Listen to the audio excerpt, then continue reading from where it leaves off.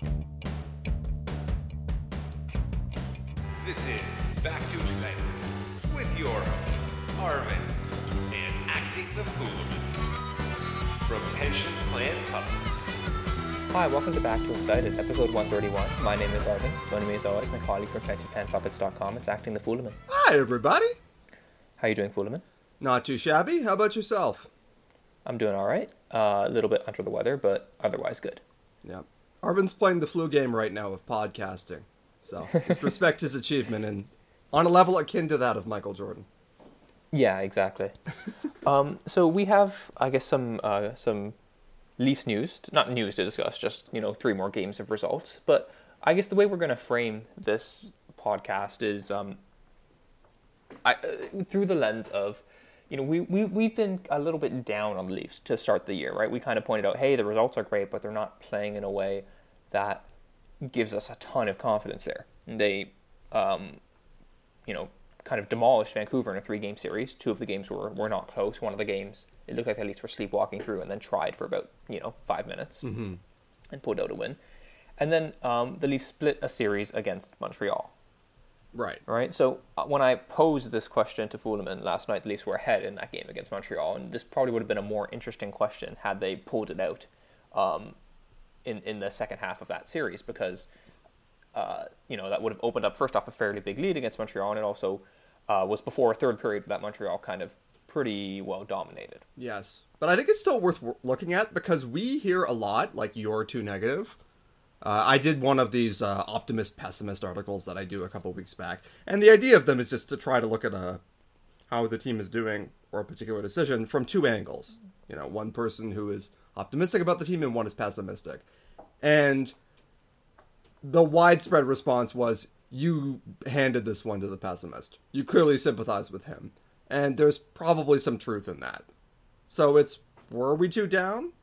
Are we higher now than we were a couple weeks ago? And if we are or are not, why is that? Like, how are we driving in terms of our opinion of the Leafs? Where are we at now? I'd say marginally better. Yeah. There's a couple obvious things that have started to stabilize, right? The power play is no longer breaking hockey. Yeah, and one of the things that we said, and I said in that article I just referenced, was it was obviously going to do it. It was converting at 42%, and the best power play in the history of the world, well, history of the NHL, was a 70s Canadiens team that did 31. Like, it just was not going to keep doing that. And that's so obvious that it feels like it's almost not necessary to say, but there were a lot of people... You don't get any bonus points for predicting that. Yeah, like that's a freebie on the bingo card for regression. But like a lot of people were saying, like, hey, they can have a great power play. They have great personnel. They've got some new looks. Look at all this talent. Obviously, we can expect this to be a strength. And it's like, yes, definitely. The Leafs can credibly argue that they should have the best power play in the NHL. And they can argue that they do. It's just, there's a difference between the best in the NHL and way better than anyone's ever been in history. So, just that was buoying the results a little bit early on. Yep. The other thing to note is that, we kind of remarked early on that the Leafs' Corsi and their XG were really disparate. Their Corsi looked very, very good. Their XG looked quite poor. And their scoring chances were, somewhere in the middle. And that has changed a bit too. Their Corsi has come down. Their XG has gone up by Natural Stat Trick, which I'm using, just because it's the easiest to query. They're they're like at 51% for both Corsi and XG, and they're a little bit higher in scoring chances if you prefer that. And we've seen some discussion about how scoring chances are a stronger predictor of future performance than Corsi or XG, at least offensively. And I can sort of see why, looking at how kind of poor the NHL data has been. I wonder if doing this kind of thresholding of just looking at scoring chances kind of eliminates some of the scorer bias, where, but because of the nature of hockey, some chances are worth so much more than others, and most chances are worth very little. When you use scoring chances, you kind of lump them all together, which in theory is not a great thing, but maybe with how inaccurate the data is, that helps you avoid some biases and some weird situations. But regardless, that's a bit of an aside. The Leafs look a bit better by scoring chances. Again, they don't appear to be among the very best in the league by any of these measures. Granted, we don't really have to compare to the rest of the league right now because the only thing that matters, really, is how they compare within the division. And within the division, the story is, the same as it was before. Our on-ice stats are not as good as Montreal at 5-on-5, but we're getting results, right? So overall, I'd say I'm a little more positive on the Leafs than I was, 2 weeks ago. But I don't really think that there's been a gigantic change. Yeah. The first starting point here is expectations are the father of disappointment, so to speak. When we talk about the Leafs in this way, we're maybe a little bit ho-hum on them, a little underwhelmed compared to what we might have hoped. We're grading this team on a standard of, is this team in the top 5 in the NHL? Like, we're not grading them on, are they pretty good? Yes. They've met that standard in the past. They're doing it again now. Like, this is not the car is on fire and there's nobody at the wheel situation. It's going pretty well. And in the standings, it's going better than pretty well. Yeah, but in the standings, we're exactly where you would hope we would be. We're fourth in the league. And again, league measures are not that important, but just to kind of quantify our performance relative to the other teams, the teams that are above us are Tampa, Vegas, and Boston. Those are Stanley Cup contenders. Yeah, like that's the class of the NHL. Them in Colorado, in my opinion. So yeah, and Colorado's been beset by injuries and postponements at this point as well. Yeah, so it's a bit of a funhouse mirror, but all the same, good stuff. It's just a question of what we're hoping to see is this team to cleanly outplay competition as much as possible. They did that to Vancouver 2 nights out of 3. And 2 nights out of 3 is fine, because Vancouver is still, arguably, an NHL franchise. Yeah, they're still an NHL team, and it's also... Put it this way, let's say the Leafs dominate the Canucks slightly less than in each of the first 2 games, and then slightly more in the third. So the aggregate results are the same. Mm-hmm. Would that change our opinion of them? Probably not that much. Like I think, you take that 3-game series in a whole, there's nothing there to worry you. Yeah. The games against Montreal were kind of set up to be quite interesting because, these are the 2 teams that look so far to be the class of the division. Mm-hmm. Montreal was on like a mini skid throughout like the first, or at least an offensive skid heading into that, and then it was kind of compounded by a poor offensive performance by them in the first game, and then a loss to Edmonton. Mm-hmm. That never feels good, losing to Edmonton. No, it never does. So, in that respect, I think there's been some talk recently of like, oh, see, Montreal's not really legit now. Yeah, and I think a lot of people want them to be frauds, which I totally sympathize with. It would be very funny. Like, a lot of people were like, oh, like, look at this paper tiger-ass Montreal team. They lost a game to Ottawa. They lost a very touted game to the Toronto Maple Leafs. And then they got shut out by Mike Smith against Edmonton. Yeah, that's not a great week. But I think the reality is Montreal's not as good as they looked putting the boots to Vancouver over and over again. They're also not as bad as they might have looked against Edmonton. And I think we probably have to accept, even if you're kind of low on them, and there are reasons to suspect that maybe shots overrate Montreal a little bit, I think. But I still think that they're pretty clearly in the top 2. And I think maybe we saw a bit more of that as last night went on. After the first period, I was really impressed with Toronto's game. I thought they were cleanly better. I thought they were unlucky only to be up by 1 goal. Mm-hmm. And even at the time, I was like, gosh, I hope we don't end up lamenting those missed scoring chances as the game goes on. And unfortunately, that's how it turned out. Right, particularly in the third, where Montreal really poured it on. Mm-hmm. But what it seemed like happened in the third was more that Montreal was really capitalizing on their offensive zone possessions, right? Mm-hmm. It wasn't as if, at least to me, to my eye, it didn't seem as if they were struggling to get into the offensive zone at the start of the game. It's just the Leafs were kind of stifling them when they got there. Mm-hmm. And then that kind of Montreal figured out a way around that, and they started to get their really strong forecheck going, and they play a very simple offensive game, right? There's a lot less of the rotation and in-zone movement that you see when the Leafs are in the offensive zone, where, it's kind of a whirling dervish of players, and there's often only, one player high and a lot of them low, and, there's a lot of rotation. Montreal kind of plays a very standard, like, too high in the offensive zone, go D to D, get the puck in the corners, get the puck on net, try and create scrambles. Mm-hmm. And it's worth noting the winning goal was that. It was a point shot that deflected, and it bounced down to Brendan Gallagher, and he finished it. And you can almost, you can say it was a great play by Gallagher, to be honest. He basically tipped it to himself. That's what he's for. And, you can say that, like, that's partly a fortuitous bounce, that's not going to work for him every time. But it's also like when your strategy as the Habs is to take point shots and then work off deflections, work off rebounds, create some chaos in the crease and stuff, that's your offense. And so when we criticize the Habs for saying maybe Corsi overrates them because they rely on longer shots to start a lot of their plays, you also have to acknowledge sometimes it will work and it will look like that. Mm-hmm. So, just wanted to put that in, sorry. No, it's really notable, especially when you look at their shot plot, how focused they are on points in front of the net. And I think, similar to some Babcock Leafs teams, they use the points as a means to get to the front of the net because it's very hard to break down teams otherwise. Mm-hmm. And I guess going back to the Leafs, because we'll have a deeper dive on Montreal later, going back to the Leafs, I think one of the issues that has still not really resolved itself is that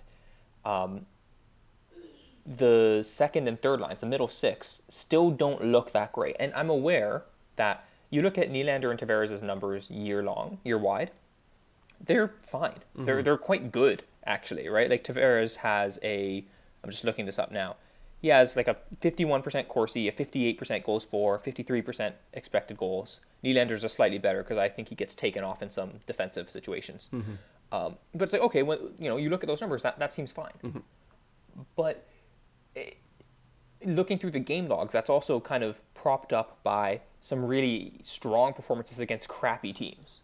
And I'm not going to say that those don't count, because they do. Mm-hmm.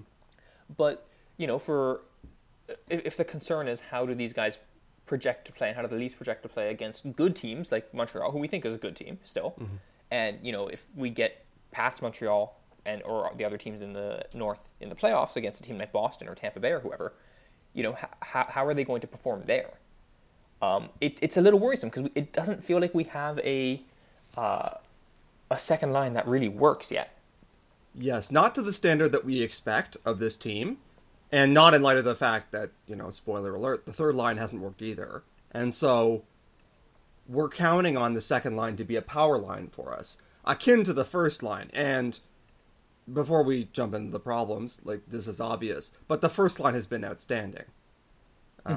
No complaints there. Austin Matthews is playing the best hockey of his life, in my opinion, and Mitch Marner has really settled in next to him, and they have Zach Hyman. It's great.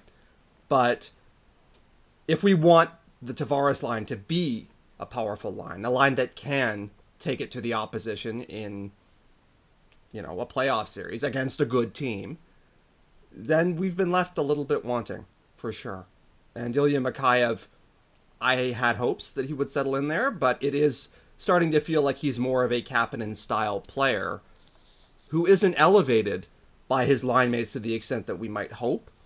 And maybe the consolation of that is that he's not impaired as much by having lesser line mates, because he kind of does his own thing, which is carry the puck through the zones and then dart to the net and probably don't score.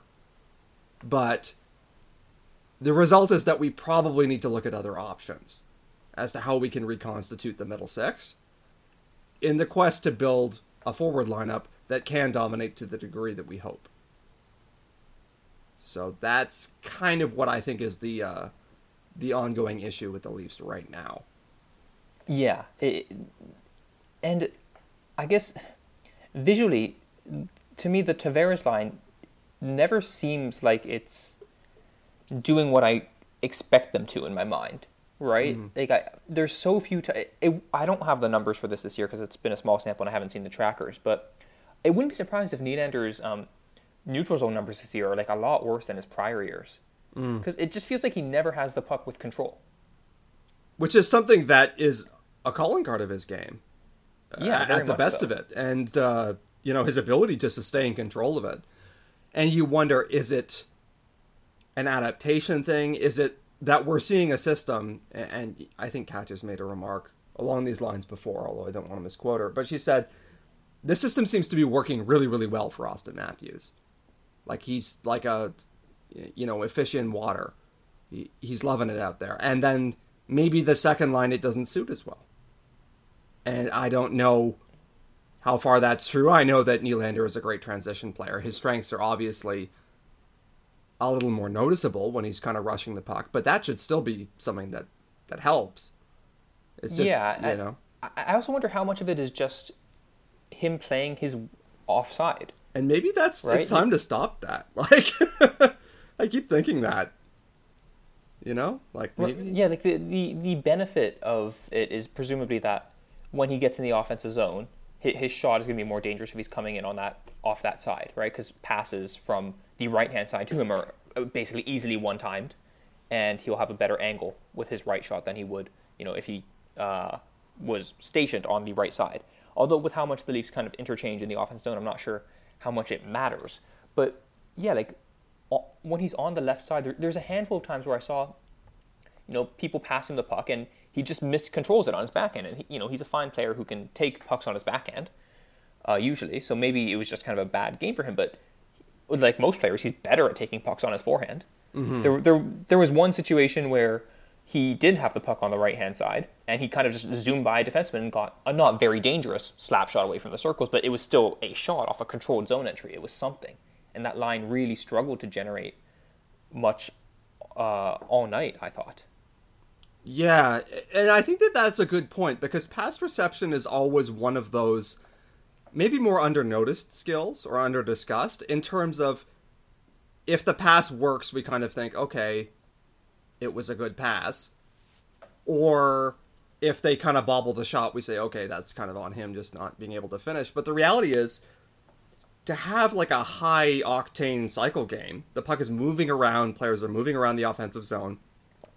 Part and parcel of that is really fast, hard passes that are on target, obviously, but also they count on the forward or the receiving player being able to receive them cleanly and keep the puck moving. Like they don't have to even take longer to corral it. They get a handle on it quickly and move. Yeah, and the offense that line is creating so far, it seems like relatively little of it is created through their own kind of controlled zone entries, and the offense that they do create is created from forcing turnovers, which is great, but it's also, if that's all you can rely on, there's going to be times where you just don't get those, right? Those turnovers are super high value plays. That's why every coach kind of preaches, taking care of the puck in your own zone. That's why dump outs are so popular, because even though you lose control of the puck, there's a very small risk of a defensive zone turnover, right? So if your offensive plan is create defensive zone turnovers, I wonder how scalable that is long term. Yeah, and it's also, I don't want to say it's like just a grinder strategy. It's useful, it's good for everyone, but that's the kind of thing that you especially focus on if you're at a talent deficit. Because you're thinking, we want to pressure these guys, we're going to be high energy, we're going to make it really miserable for them, and we'll pounce on opportunities to give our forwards the kind of chances that they can finish. Nylander and Tavares should have an element in their game where they just kind of run shit in the offensive zone, and we've seen them do that before. So, like, the mystery of it is, why isn't this working better than it is? We're not saying that it's an unmitigated disaster. No, because it's not. Again, like their numbers on the year are good in terms of forwards. They're ahead of everyone besides Matthews, Marner, and Hyman. Yeah. In terms of offensive production, like on-ice offensive production. It's just that, you look at their game logs, it's been concentrated on, like, they had a brilliant game against Edmonton, they had a brilliant game against Winnipeg, they had a brilliant game against Vancouver. Yeah. Right? That stuff matters, but those are not that strong 5v5 teams. Mm-hmm. Right? Even, if they did that against Calgary, I'd be more impressed. Yeah, and I want to... and certainly against Montreal, especially if they're facing the Drouin, Suzuki, Anderson line, as they have most of the last 2 games. I do think that this is I want to emphasize here, this is again reflective of expectations. Because one, Yes. we're saying you've got to be better than realistically at least 5 of the teams in the Canadian division that aren't us, And we're also saying it's not enough just to be a good line. And so I recognize we are holding them to a high standard here, because the standard that we're trying to set, that we're hoping for, is serious cup contender. Like one of the best teams in the league without much question. And so when this is a supposed strength of ours, and it's not delivering at the level that we might hope, or it's kind of feasting on cheap competition, we're looking ahead to the playoffs and we're saying, okay, you might get one round of that if you're lucky. And then it's going to be, you got to face Montreal, and probably you've got to face 2 better teams after them. If you make it that far. So it's just a matter of, is this going at the level that we need it to be the best version of the Toronto Maple Leafs? And right now it feels like it isn't. And so, because Matthews and Marner are going to be joined at the hip as long as they're playing like this, and they also like playing together, that's fine. At this level, you don't mess with that. So, it's a matter of, can we find a third line mate that can help unlock them? Or that can, in some way facilitate what they're trying to do? Because again, whoever it is going to be by far the third best player on the line. But, I think we've seen enough to say Mikheyev hasn't really worked. VC, I don't think has really worked just because he doesn't do that much. And then it's been sort of a grab bag of other options. I would have liked to see more run from Wayne Simmons there. I know that his numbers were not the greatest this year, but I really liked how it was going. But Simmons is unfortunately out for the next several weeks, so we've got to look elsewhere. Yeah, so with the news that Joe Thornton is coming back pretty imminently from Sheldon Keefe, I think he mentioned that in the pregame yesterday, it begs the question of where he gets put. Right.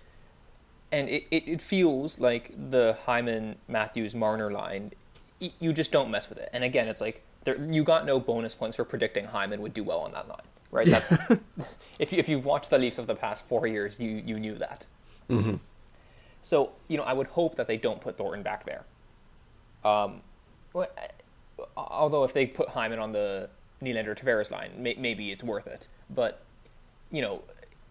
the common hockey coach etiquette is you don't mess with things that are working. So assuming, I guess, that Thornton does not go back on that top line, where would you want to see him instead? So my thinking is I want him at third line center. Because the third line hasn't been working as well as we would have hoped either. We talked about it trying to be constituted as a checking line. It failed, in my opinion. I don't think that it worked. And then we've seen a lot of grab bag options, where it looks like Kerfoot is invariably playing with a couple of players he doesn't really work with. And we talked about this last week. And so I would have Thornton third line center, try Kerfoot at second line left wing. And I think Kerfoot can definitely be a complementary offensive player. We've seen him do it. He has the skills. And he wouldn't be being asked to do more than that. Whereas, even at this stage, and I know Thornton doesn't have much foot speed anymore, but there's hope that he can still anchor a good third line. Yeah, it's going to be interesting because Kerfoot still, if you look at the numbers year wide, I think he has a relatively lower offensive zone start percentage than most of the rest of the Leafs, right? So there is still some of that defensive usage that's being baked into that line, but do you think Thornton can handle that? Is really the question. And right now that line is what, VC, Kerfoot, Engvall. Yeah, and they're all players who can do different things, and you might think even in theory, you can see why they might work together. Kerfoot is the passing sort of defensive center, Engvall is the rush monster and also a good defensive winger, and then VC can finish some plays in the offensive zone to give them a bit of offense. I get the theory. It doesn't seem to happen very much as intended. Sometimes theories don't work. And so, yeah, that's kind of a concern for me, that we haven't found an orientation at that line that seems to pay out. Yeah, I'm not I don't mind trying that. Again, I think the Leafs should try this stuff because like they're, without getting too ahead of ourselves, the Leafs have almost already wrapped up a playoff spot. Yes. And in a world with no fans, I don't care that much about home ice. I guess it gives you the last change. That maybe shifts things a little bit. That's not something I'm going to over centralize on. What the Leafs need to be really doing, in my opinion, is thinking about how everything leads to the playoffs. How are they going to make sure that they have all the information they need to succeed there? And I think to some extent they've actually done that with how they keep switching up the power play and how they keep switching up looks there and trying to keep teams on their toes. Mm-hmm. I think to an extent that's with an eye on the playoffs and saying, okay, we want to make sure that we can present different options in case one option gets shut down in April or whenever the playoffs are. Mm-hmm. So, basically my point is we should try and experiment with that stuff. I wouldn't mind seeing Thornton there. But given that I think Thornton's best assets are when he's in the offensive zone using his passing and his puck control to unlock defenses, I wonder if we see him on the left wing of just Tavares and Nylander directly instead of putting Kerfoot there. I know there was concern about Thornton's minutes with the Matthews line especially, right? Where it's like, okay, this guy's very old for an NHL hockey player. How's he going to keep playing those minutes? And you would think, okay, maybe that concern still exists if he plays on the second line, but there's a very big difference in 5v5 minutes played between our top line and our second line. Like the top line plays 16 minutes a night on average on offense. The second line plays 13. Mm-hmm. So, Thornton I think could be able to handle that, and giving Tavares and Nylander a passer, someone who can actually kind of play off them, and someone who reads the game, even now, just at just a high a level as they do, if not even higher. Mm-hmm. Could be the key to hopefully getting something out of them. That's what I would try first, anyways. Yeah, and I think that's certainly equally valid. The point is to try something, and yes. Then if it works, admit it plainly and try something else, to use the FTR line. But yeah, I think the big takeaway here is you have to keep looking at other options for that second line to get it operating at a high level. And as much as there have been things that are encouraging, I think the Leafs are better defensively than they were in previous years. I think that's established. I'm not saying they're great or that they don't break down. They do. But there's more to feel good about in terms of their defensive competence than there has been in a long time. And so I think that that's maybe the most positive takeaway. So it's just a matter of, okay, can we keep the offense humming at a level that makes us as good as we ought to be? And I think that that's the main issue right there. In terms of were we too negative, I'm going to stick to my guns on this one. I expect this team to be a contender, or at least I'm going to hold them to that bar. And I've seen some good signs. I've seen stretches where they've played really, really well. I don't think they're bad. I can't, in my own mind, move them out of that 5th to 10th bracket in the NHL. That's where a lot of the numbers have them, or slightly below it. And mentally, I just do not have them as the very highest level of team. Just the kind of team that's going to really take it to the opposition, dictate the way the game is played. And I'm hopeful that they can get there. I'm not ruling out that they will. There have been some great signs that you could see as building blocks towards that. I'm just not there yet. Now, that said, with the Canadian division, they can do all that and just, they can be just as good as they are and still be the best team in the division because it's soft, so. Yeah, and I guess part of that's a benefit of the division in one way, but it's also a curse in the sense that, at least on our end, as not a curse for the team really, but as a curse for someone trying to analyze a team, it's hard to get a sense of where they actually stand relative to the elite of the league because this division appears to have no one in that class. Yeah. Montreal's, I think, the closest thing to of genuinely very good team besides the Leafs in this division, and even they have some pretty notable flaws. And they're a good team, and they certainly execute very well at 5-on-5. But they still have very, very real issues of lacking, really elite game-breaking talent. Mm-hmm. So, to some extent, if the Leafs keep clobbering Vancouver and they can clobber Ottawa and Winnipeg and whoever, then that's good, and we will kind of speak well of that. But I don't think those games are really what's going to change our mind at this point. Yeah. Right? Which is a bit unfair because, you still do have to beat those teams. And, if you put up a 65% Corsi consistently against those teams, or, you're just completely destroying them. Not every team does that. These teams don't have 35% Corsis. Yeah. Yeah, and I mean, I know that we are saying, just be distinctly way better than 5 of the 6 teams in the division, which is a lot. The best teams in the NHL, the best teams in history, will lose some of those games. No team is perfect. And no team is going to be dominant in shots and chances every single time out either. It's just, are we, on average, acting like a real contending team? There have been glimpses of it, but I don't think that we've seen it for the whole stretch yet. Yes. Do you want to talk about the Montreal Canadiens in a bit more detail then, since they're our number 1 competition? Yeah. Yeah, so we thought this would be a good week to kind of do a bit of a deeper dive into the Habs, since the Leafs were playing them twice. And it does seem like, they're going to be the major threat in terms of regular season supremacy, not just because they appear to be one of the best teams in the division, but because the Leafs have created separation between themselves and everyone except Montreal. Mm-hmm. Right? So currently the Leafs are 3 points up on Montreal, which is notable, but certainly not insurmountable, with, still quite a bit of the regular season to go, 40 games or so. Yeah, and a lot of head-to-head mashups, like yes, we saw exactly. last night. Like, if the Leafs had won, it would be a 7-point gap. It's a 4-point swing every time, so, yeah. Exactly. So Montreal, in a lot of ways, we mentioned it kind of at the start, they're similar to how they've been in years prior, with the notable exception of now they're finishing. Mm-hmm. Right? So it's like the Habs, and now with finishing talent. And in theory, that's a pretty scary proposition, because they've always been one of the best teams at controlling play at 5-on-5, but they've never really been great at finishing. Mm-hmm. Now, we talked about this last week. Do we think, this should change our opinion a little bit about their finishing ability, but how much does that do so?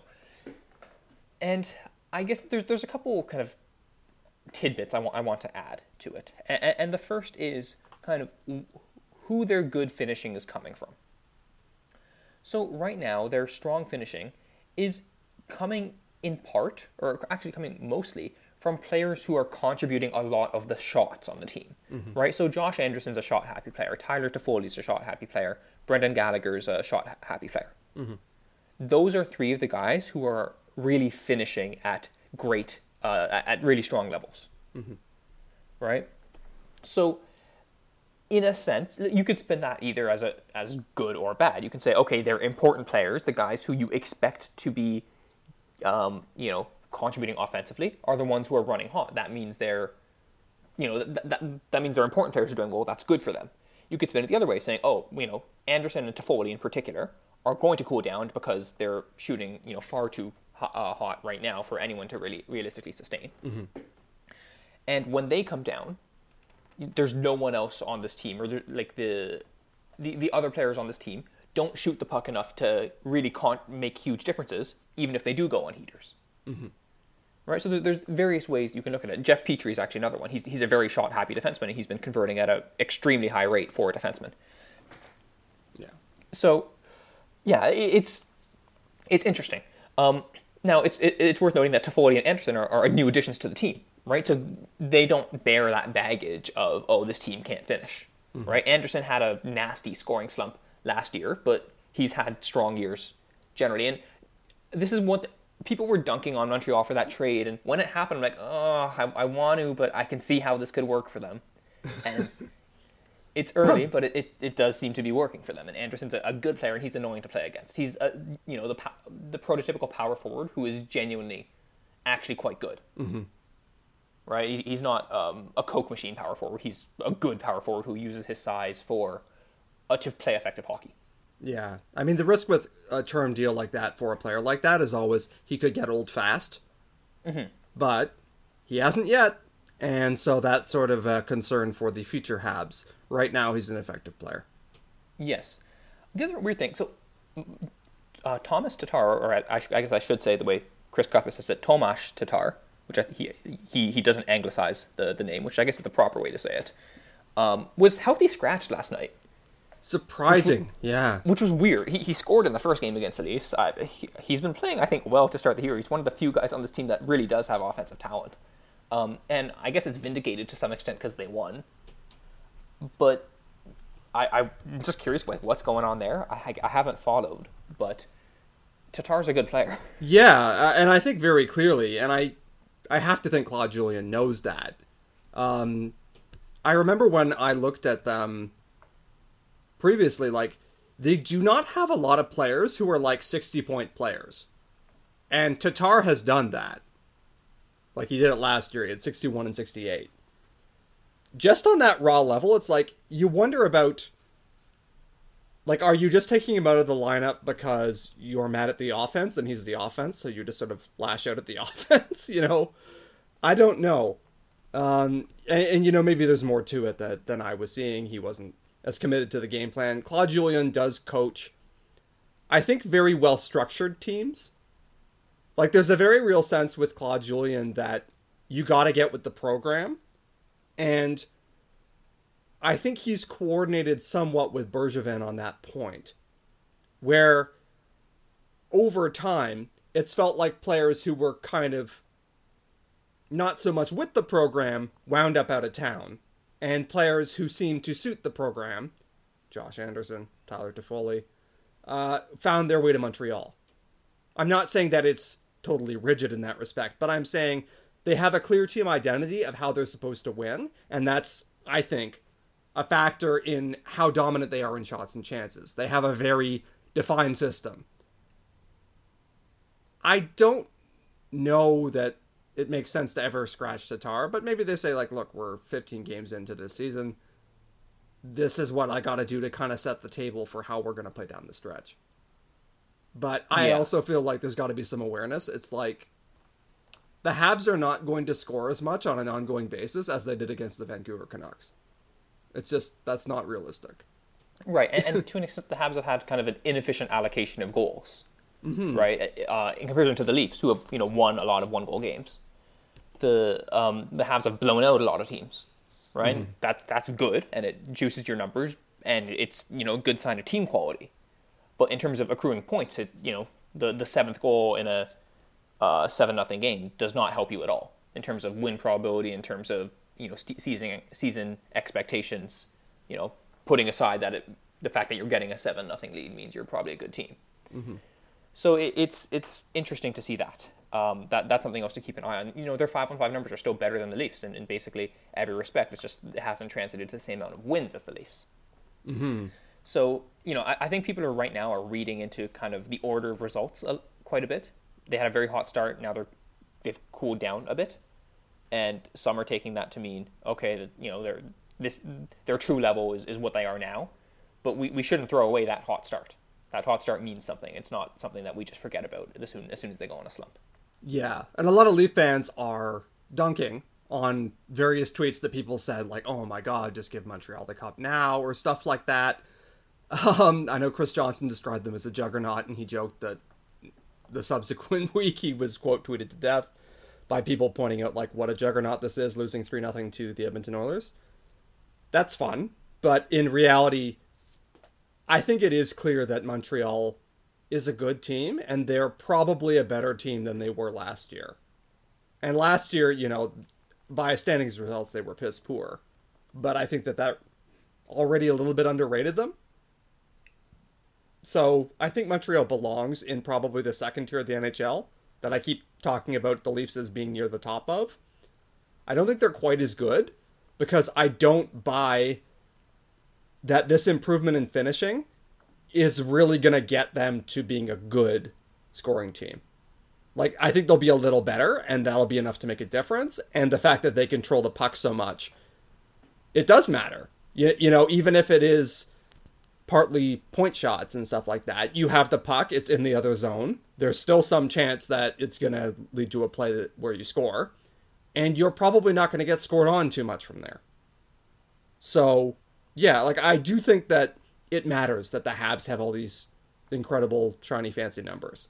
It's just I don't know that it puts them at a level that it looks like it should, which is they're like top 4. I have them as pretty good, is I guess my current ranking of the Habs. Yeah, I think that's fair. Yeah. Yeah, I now that said, and this is just an aside, I was terrified they were going to get Dubois, man. He seemed like I think that would have put them over the top, and he seemed like such a good fit for that Claude Julien system that we've talked about. So, anyway, but they didn't. So, yeah, I think that it's sort of just to get a balanced perspective on Montreal, and I think maybe, losing as we did last night, we saw in the third period, the Habs pushed the pace. They took the game to the Leafs to some extent. And I know a lot of Leafs commentators and tweeters, they viewed that as the Leafs trying to sit on a 1-goal lead. And there may have been an element of that, of the team getting a bit cautious and trying to shepherd at home. But also, it's a game between two teams, and the Habs, I think, knew that they were in an embarrassing stretch, and they wanted to push a little bit more, and they made chances. And they did it. It wasn't as if it was uncharacteristic of the Habs to have a strong forecheck and control shots and really stifle teams from getting out of the offensive zone. Yeah, right? And make good on their chances when they do get or really kind of capitalize on their offensive zone time in terms of staying there. Mm-hmm. Right. So yeah, it was a characteristic Habs performance. It's I don't think it's something where you can just say, oh, the Leafs were bad, the Habs had nothing to do with it. Like that, you have to give some credit to them. Yeah. And it's going to be probably hard fought the rest of the way. Like, I'll have the Leafs as narrow favorites over the Habs in probably each subsequent meeting, depending on circumstances. But, yeah, it's going to be tough. And I still expect the Habs to finish second in the division, because I think that they're definitely better than Edmonton or Calgary at this point. So, yeah. Yeah, exactly. Okay, so we're gonna bring back a much loved segment that we've had in prior years, which is basically just us getting mad at bad takes. We've been too peaceable and kindly. Yeah, we haven't really done it so far this year, in part because it's quite hard to find takes that are both kind of bad enough that they're worth 10 minutes of discussion on. Mm. And are also from people that are important enough to be recognized. We don't want to dunk on Joe from Scarborough saying trade Nylander, he's soft, right? Yeah. So, okay, that's tired and trite. So we're going to take aim at Leafs Nation here. We love you Guys, all. We're part of you, but you. Come on. Please stop tweeting every marginal decision that goes against the Leafs during a game. Okay. It's okay. First off, there is, I don't think, a real conspiracy against the Leafs. I've seen some of the evidence about refs playing a game management style. I think that can be valid. Mm-hmm. It does really seem to vary year to year how strong the correlation is between kind of penalties drawn and penalties taken when you remove offsetting minors. Mm-hmm. But mentioning that, okay, sure, that's fine. But there's always a handful of people. And these aren't nobodies. These are people we follow, who kind of regularly tweet and GIF and stuff, who will take a very kind of marginal hit, right? It's a hit that you barely notice as the game goes on. It's oh, judge for yourself. Should this be a penalty against some Hab? And it's we don't need to relitigate every single minor thing, because I guarantee you, this happens the other way as well, and we just don't notice because we're Leafs fans. Yes. Every fan base kind of thinks that the refs are out to get them, and I get it. When you're in the emotions of the game and stuff like that, and you think, oh, fuck, make a call there. That's fine. We all do that. But when you go to the effort, it's look at this play, and you start zaprootering the footage and being and here it's backwards in slow motion, undeniable evidence of a ref conspiracy or something like that. And you end up with this angle on the game where it's every single Leafs game is either a victory or a vile ref conspiracy. And sorry, but that's silly. If you're investing that much into it, one, it seems like a miserable way to cheer for the team. But two, it's you start sounding a bit tinfoil hat there, bud. Yes. Yeah. And it's not that we should really care what other fans think of us, because the Leafs fans could literally be, every one of us could be like Jesus incarnate, and I don't think other fan bases would like us anymore. Nope. But it does make you seem kind of unhinged if you are continually saying, "Oh, that should have been a call. That should have been a call. That should have been a call." Man, the refs really hate the Leafs. It's like there are bad calls in games. When it's not ridiculously egregious, I think you just have to accept it, and you don't have to remark on every single possible missed call. Yeah. Like I saw some people argue that Gallagher's goal should have been whistled down for a high stick. And to be clear, this is not true of everyone, right? We are kind of scapegoating a small set of people here. But it's like, come on, just look at that goal again. It's very clearly not a high stick. Even if it was close, it certainly wasn't so blatant a high stick that it would have come back in any sort of review, because the review tends to side with the call on the ice. Mm-hmm. So yeah, this is just my plea to Leafs fans of stop blaming the refs for every single missed call, because it also results in this situation where, as you said, like every game is either the Leafs won or the Leafs lost, but it wasn't their fault.